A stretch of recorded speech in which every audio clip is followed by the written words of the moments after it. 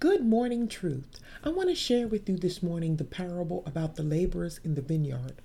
The owner of this particular vineyard went to the marketplace early in the morning to find workers for the day.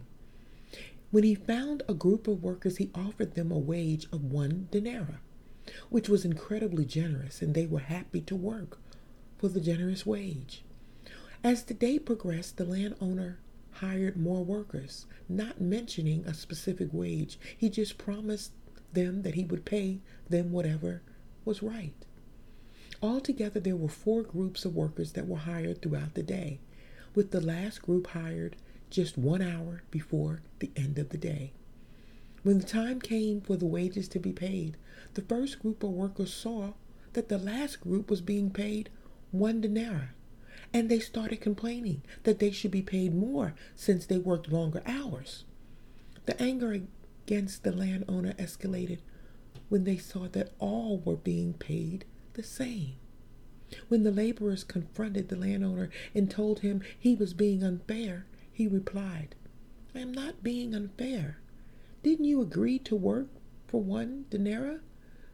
Don't I have the right to do what I want to do with my own money? Or are you envious because I am generous?"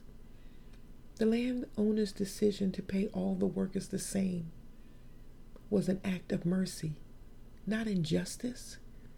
He was showing the same grace and mercy God shows to those who come into the kingdom late in their life, as their welcome is no less than those who come early in their life.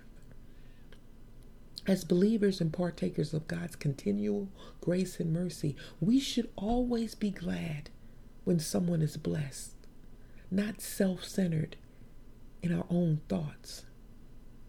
Favor is never fair. It's a leaf on the tree of grace, and whether it is extended to you or to another, rejoice. Because as long as God is in the blessing business, there is hope for us all.